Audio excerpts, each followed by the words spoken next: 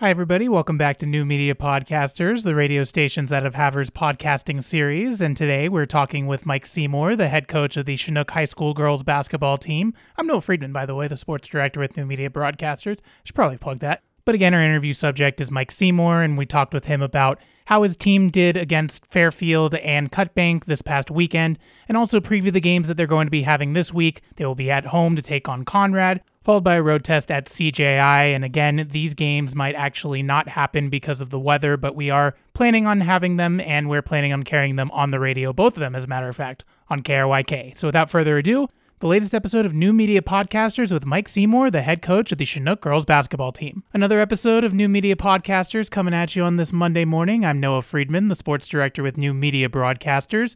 Pleased to be joined once again with our catch-up with Mike Seymour, the head coach of the girls basketball team at Chinook High School. Coach Seymour, I saw some dominating defensive performances, both against Rocky Boy and against Cutbank in the two games that I've covered for your team this season in person.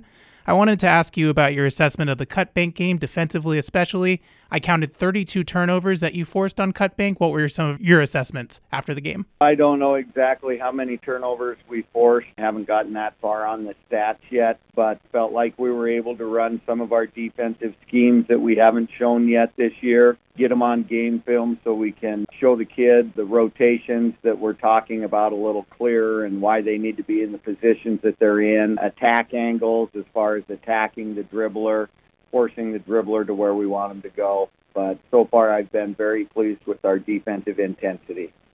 And Coach, we didn't get a chance to talk to you last week, but one of the questions that I did want to ask you that might play a part in your guys' performance over the course of the last two games. You guys went on your break and you saw MSU-Northern play a couple of Thursdays ago. I saw you guys at the Armory Gym. What was the reason going out to see them, and what lessons did y'all take from that experience? It's always nice to go and watch collegiate team play, look at the intensity and the level that they play at. You know, as coaches, we also beg, borrow, and steal anything we can find. If there's a set play that we happen to be running or that happens to fit into the skill level and the abilities of our kids, always beg, borrow, and steal what you can. So it's always nice to do that. And then, too, just to support our local college, MSU-Northern only being 20 miles away from us. There's two girls from Harlem that are playing, a girl from Hoagland, girls that we've played against in the past. So it's just nice for our girls to be able to watch them play and see the next level. I'm going to use that beg, borrow, and steal line in any of my scenarios from now on. All right, let's talk about your upcoming games here. I know it's Monday, but you still are planning on playing against Conrad and going on the road to CJI, who are in the tops of their standings right now and a former Class C rival of yours.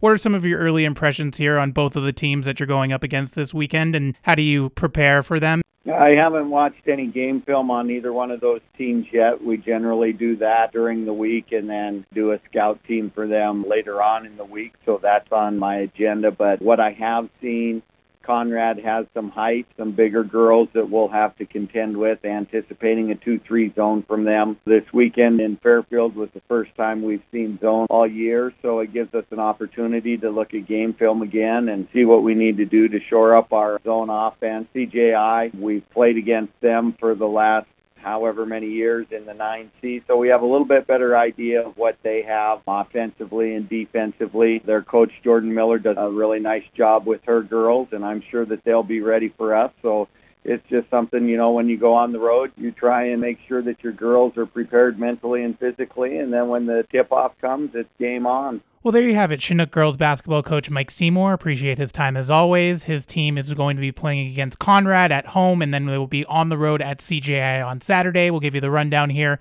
for both the boys and the girls games just because we can. Friday, January 12th, the Chinook girls will be playing against the Cowgirls at 6 p.m. Chinook boys versus Cowboys, 7:30 p.m., and those games will be broadcast on KRYK from the Floyd Bowen Gym.